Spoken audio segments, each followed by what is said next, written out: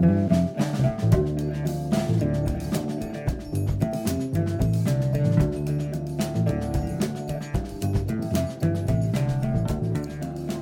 again, this is Reverend John Ferret, and welcome to Truth Nuggets number 7. And this is the second lesson in the series on the Lord's Prayer. And before we begin, I just wanted to let everybody know that I'm making some announcements here with regards to fall classes. If we are allowed to open, if the churches and locations, schools where I normally teach, are allowed to open and we're able to go back to normal classes again, the hope is to teach the gospel according to Moses. That's one of the podcast series. We're at lesson number 12, I think, right now on the podcast series. It goes from Genesis 1 through Genesis 4 as we begin to go through the whole Torah. And God willing, that will start again in the fall on Sundays in Shoreview.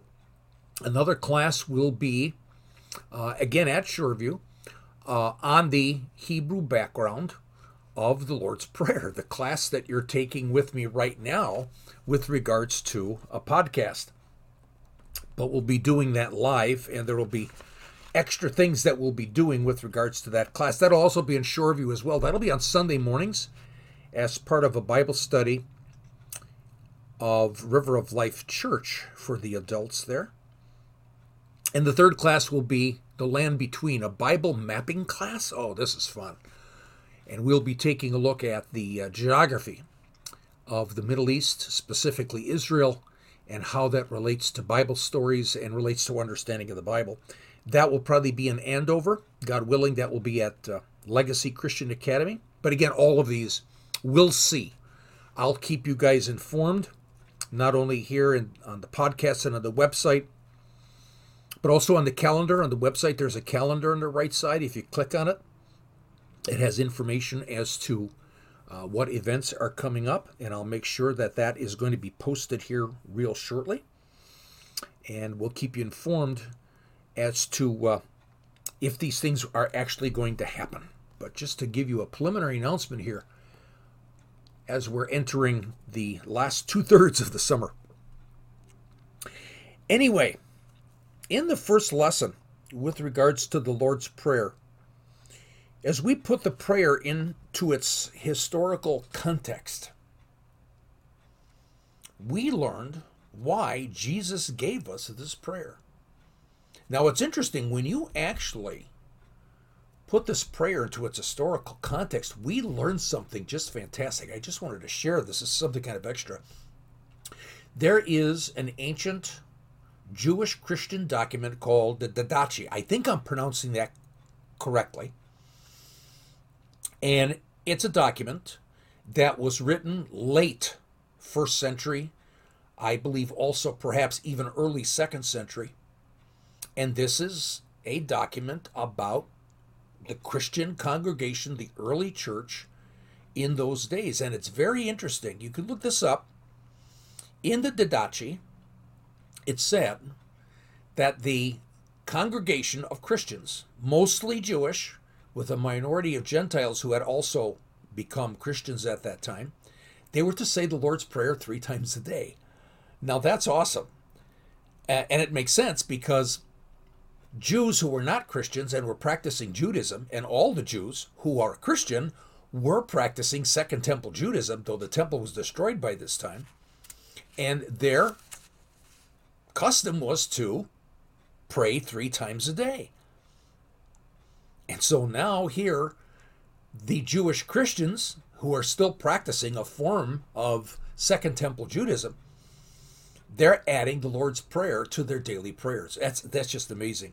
I have a link on the website to the Didache. You can actually read it. When you actually click on that link, you'll go to section 8 of the Didache. It's pretty clear as you'll just slide down there and see section 8. And in section 8, you'll see the suggestions by the leaders of the church, of the early church then in the late 1st century, to pray the Lord's Prayer 3 times a day. Remember, on the website, it's www.lightofmenorah.org. And remember, menorah is spelled M-E-N-O-R-A-H.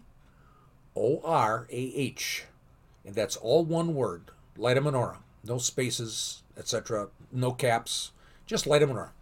www.lightofmenorah.org, and you can find that link in the session description for Truth Nuggets number 7. Now, if you recall, in Luke chapter 11, verses 1 through 4, from the first session, we read about a disciple of Jesus who asked him to teach him to pray.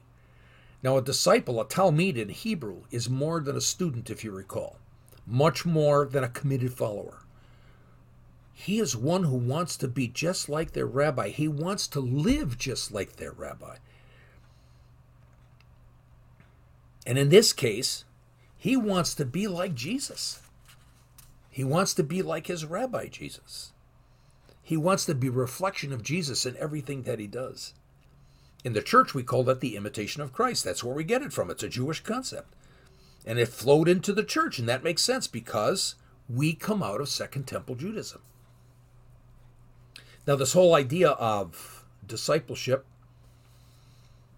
is really described excellently by Ray Vander Laan, who was one of my first teachers when I went to Israel way back in the summer of 2000.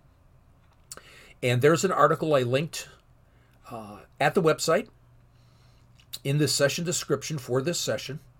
And Ray Vander Laan's article is called Rabbi Talmid, or Master Disciple, and he really goes into detail in terms of what it was like in Jesus' day for a young man to want to follow a rabbi, for a young man to become a talmid, a disciple of a rabbi.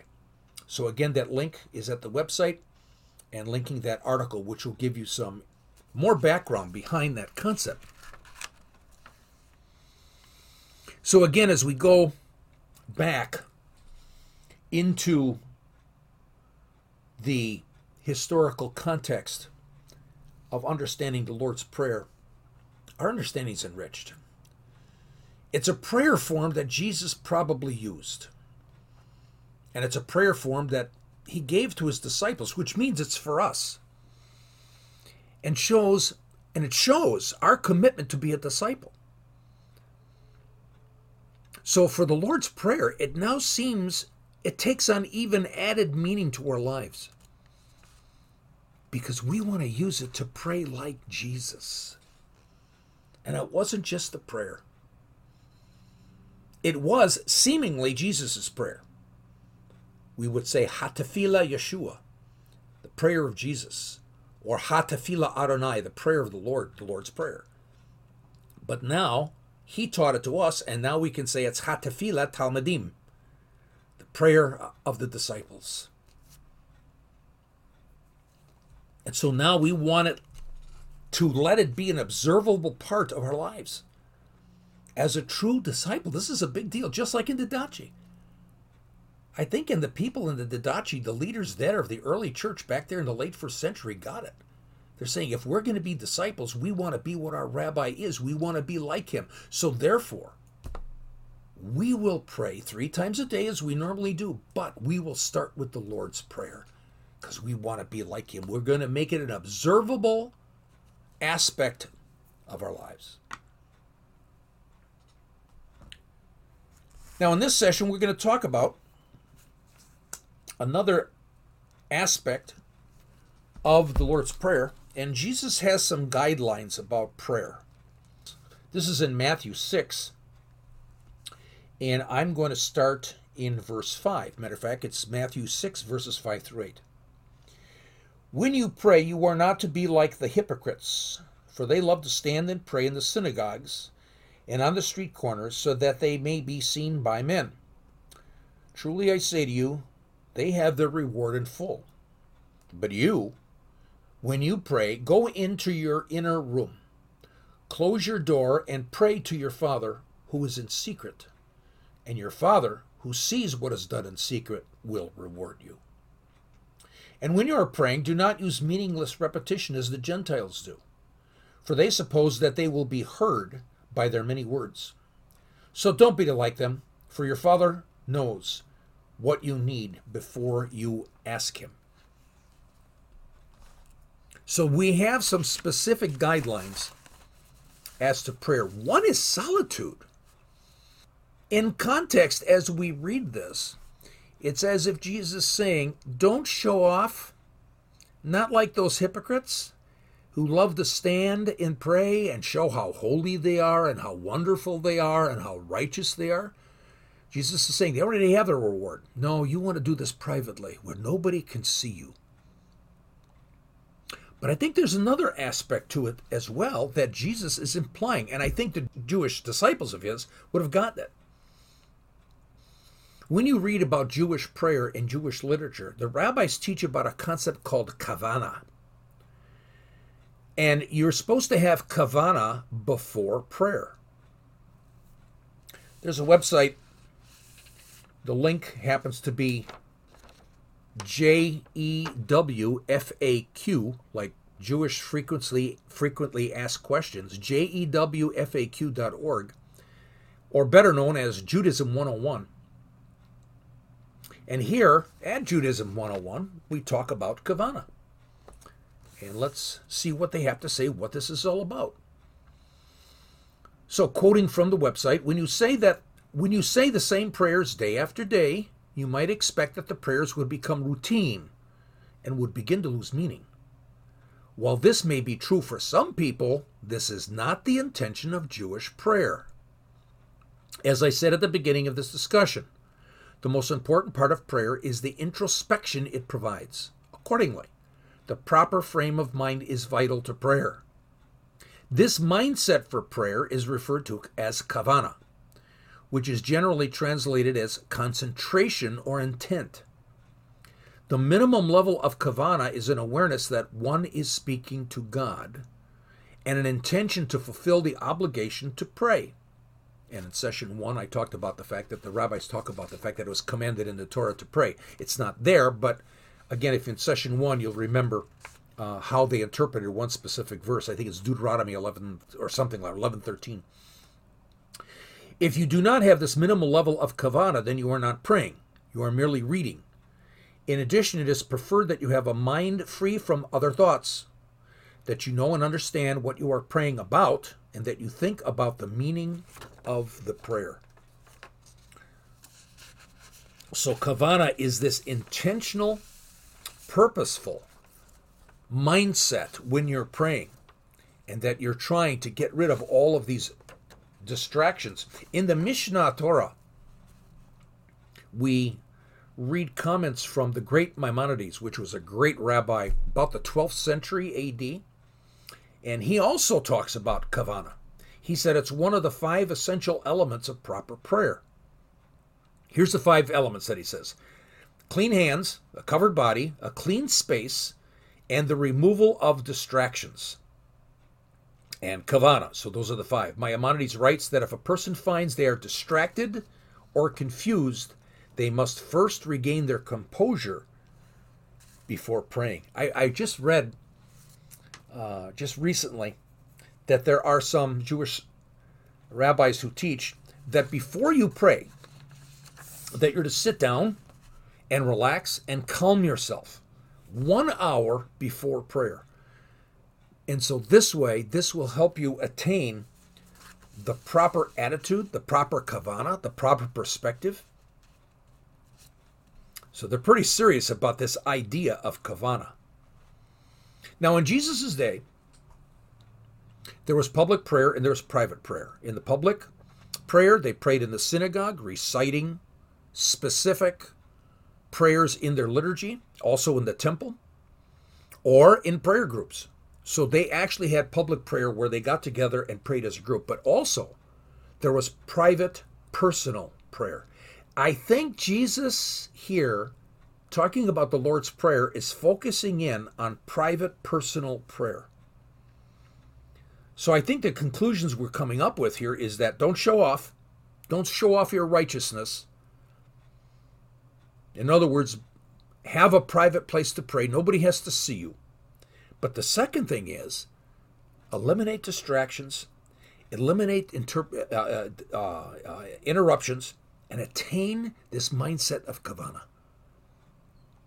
Jesus seems to imply this when he said, go into your inner room and shut the door and pray in private. Now, there's a second aspect. The second aspect happens to be no meaningless repetition. Now, the Greek word there is bata logigo. Bata logigo. Its Strong's number is G945. Now, we can go to Thayer's lexicon.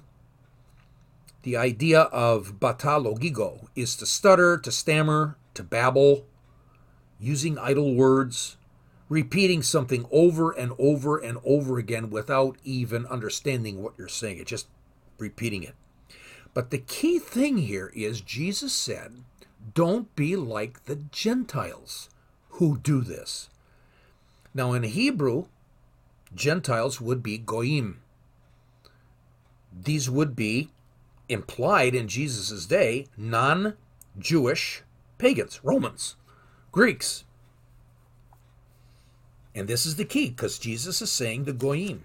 Now this is important, because when we study Roman pagan religion or Greek pagan religion, they had prayers. They were very repetitive. They were mindless phrases that were said over and over again. You'll read and study that these mindless phrases were supposed to have some sort of spiritual power if said enough times. They were mantras. There was also babbling, memorized words, just these memorized words babbling, again, related to the fact that they had some magic power to them. Concepts of ecstatic utterance, mysterious or unintelligible loud expression of words that didn't make any sense. This what was going on in the Roman temples and in the Greek temples. So Jesus is talking about the fact of be careful about meaningless repetition.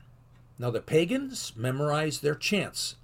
Now we've memorized the Lord's Prayer, but we come out of this Jewish perspective. So for instance, there is a rabbi who made a statement in the section of the Mishnah called Pirkei Avot, which is called the Wisdom of the Fathers. And Rabbi Shimon addresses this idea of repetition.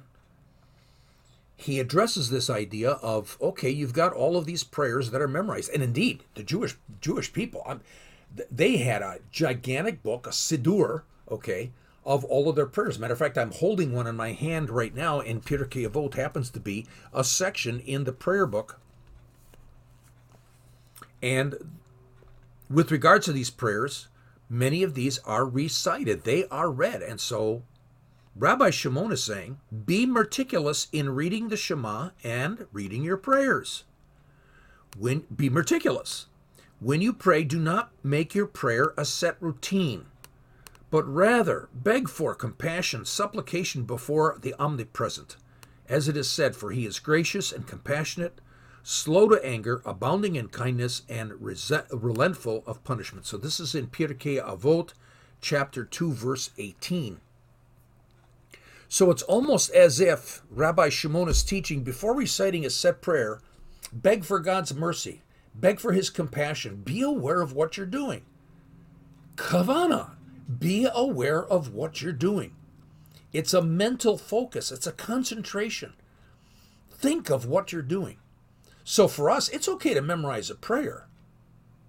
But also what we want to do is we want to hear each word as we're praying the Lord's Prayer. We want to feel each word. We want to recite it from the heart and not just mindless repetition of words that we have memorized.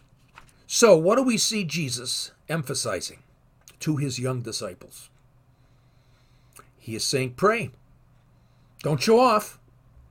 Okay, this prayer, probably personal prayer, is between you and the Father. So you want to remove all distractions, and you want to be like your rabbi.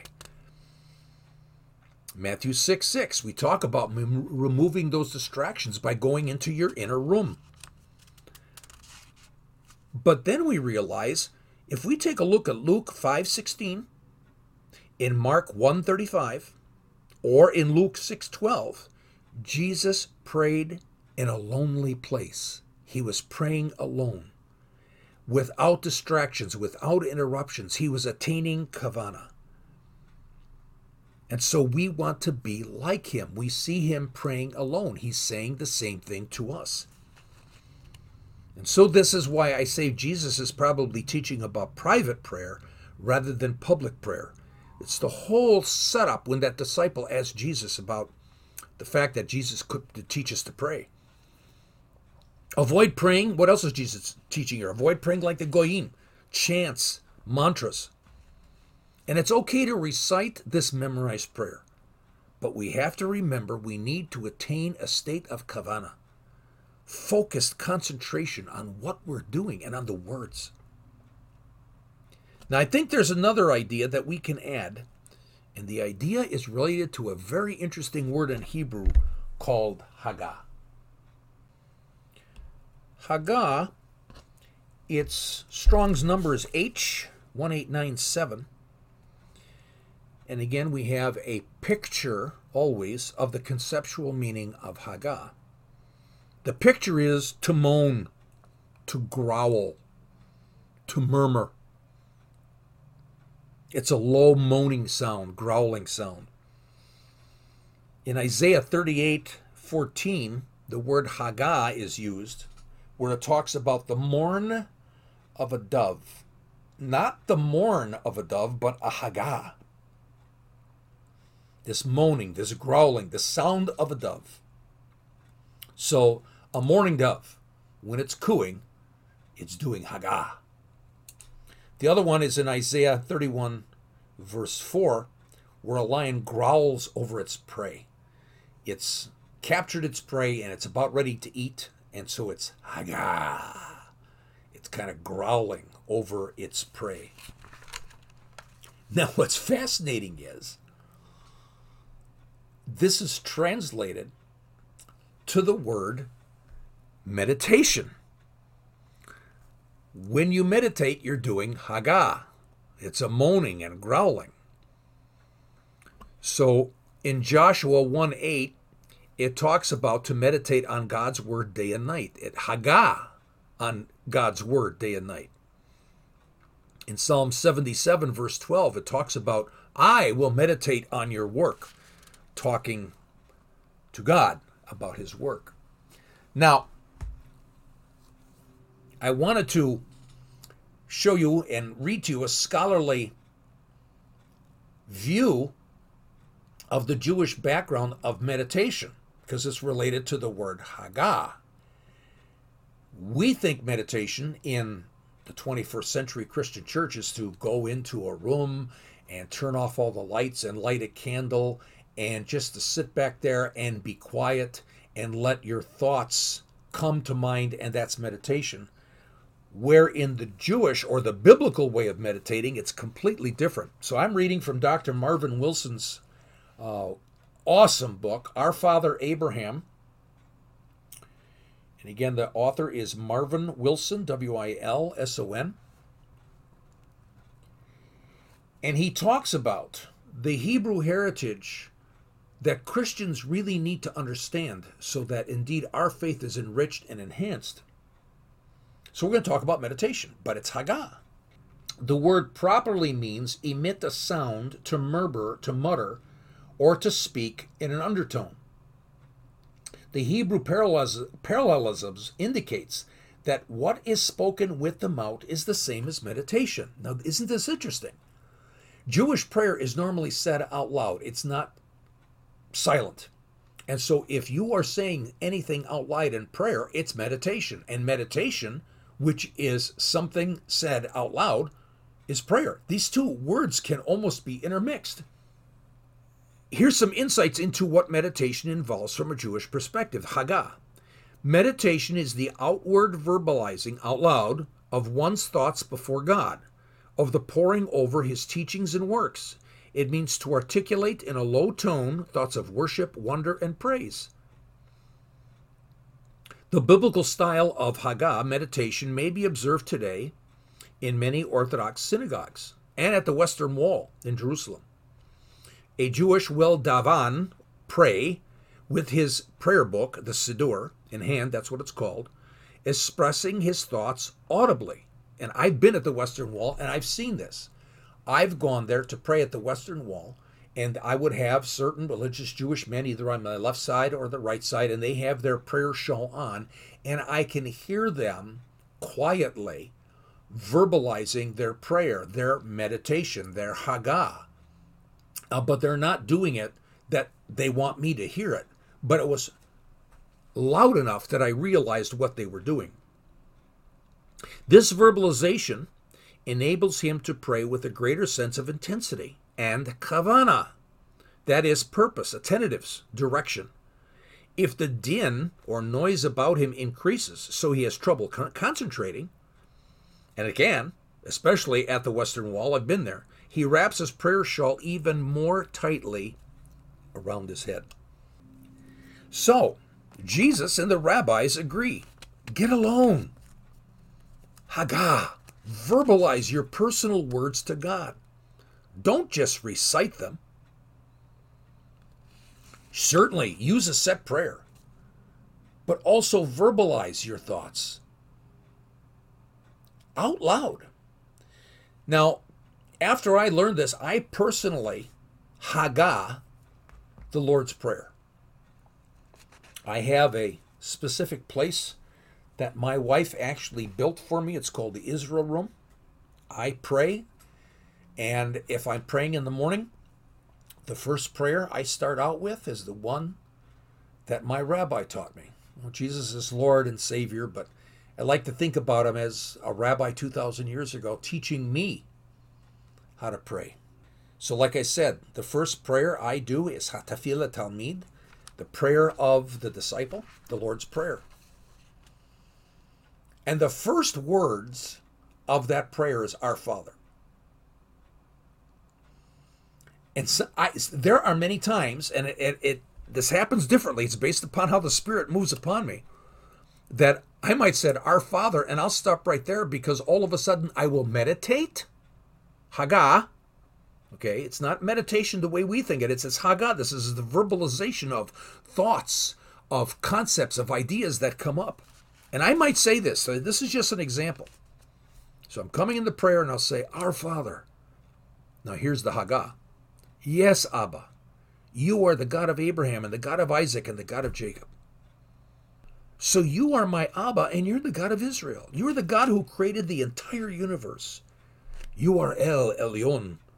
You are God Most High. And you have all the power, and you are the king over all people, all nations, and the universe. You are our Father. Now that's just a sample, my Haggah. Sometimes it takes me as much as 30 minutes to 45 minutes to pray the entire Lord's Prayer because I actually will do Haggah. I can't help it. The Spirit just generates those words of praise and those words of wonder and awe that I want to express to my Father. And I just stop and I just do those words that are coming from my spirit. And then continuing on with the rest of the prayer that I have memorized. So out loud I express my thoughts, my feelings, my praise, my wonder, my questions, my concerns, my prayer requests. I do this with Psalm 16, Psalm 23, Psalm 91. I will pray those Psalms sometimes in the morning, and I will Haggah. I'll read a certain phrase, and all of a sudden it's like the Holy Spirit comes upon me, and I just have these words that flow out of me in response to what I just read. It really helps because this is Kavanah. You're really concentrating on what you're saying. You're really concentrating on the words that you're saying, and you're trying to speak from your heart. And I'm speaking out loud. So we do get some amazing insights as we study the historical context of the Lord's Prayer. And for me, the Lord's Prayer has become so much more than a prayer. I'm making a statement. I want to be a true disciple. I want to be like Yeshua in all I do, all I say. I want to pray as if Jesus were in the same room with me. And I verbalize my prayer out loud.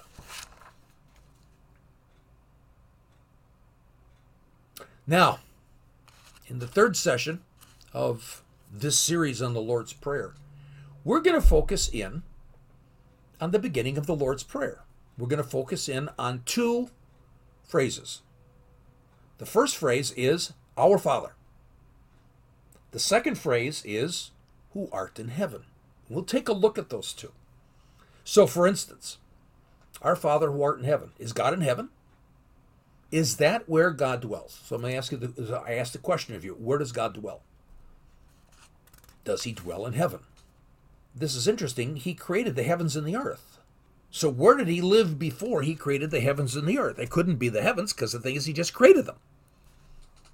So did he move from the place that he lived before creation and now he lives in the heavens? But wait a minute. The heavens is the sun, the moon, the constellations, the galaxies, and so on. That's a physical place, and he's spirit. Is there some verbal trick that's going on here? No. Jesus spoke Hebrew. And when we understand the Hebrew, we begin to understand what's happening in this prayer when we pray, Our Father who art in heaven. It's like the word day. We know that in Genesis 1, God created the heavens and the earth in 6 days, Yom. And that's the Hebrew word. And we say, yep, that's 24-hour day period. But the problem is that same word is used in Genesis 2:4, Genesis 2 verse 4, where it said, in the day that God had created the heavens and the earth. Wait a minute. God created the heavens and the earth in 6 24-hour day periods, and now in Genesis chapter 2 verse 4, it's saying he created the heavens and the earth in a day. Yom, the Hebrew word, does not mean only a 24-hour day. Yom can mean, well, for instance, the day of Abraham. In other words, you're talking about the days when Abraham lived, or the days of Jesus. Okay? You're not talking about one day, you're talking about a number of years. We would say 33 years in some cases. So it's the time period. It's the same thing when we get into Our Father who art in heaven. This prayer was in Hebrew. It's not in Greek, and it's not in English. Very interesting. So I will see you in session 3 as we continue in with Ha-Tefillah Talmidim, the prayer of the disciples. Shalom.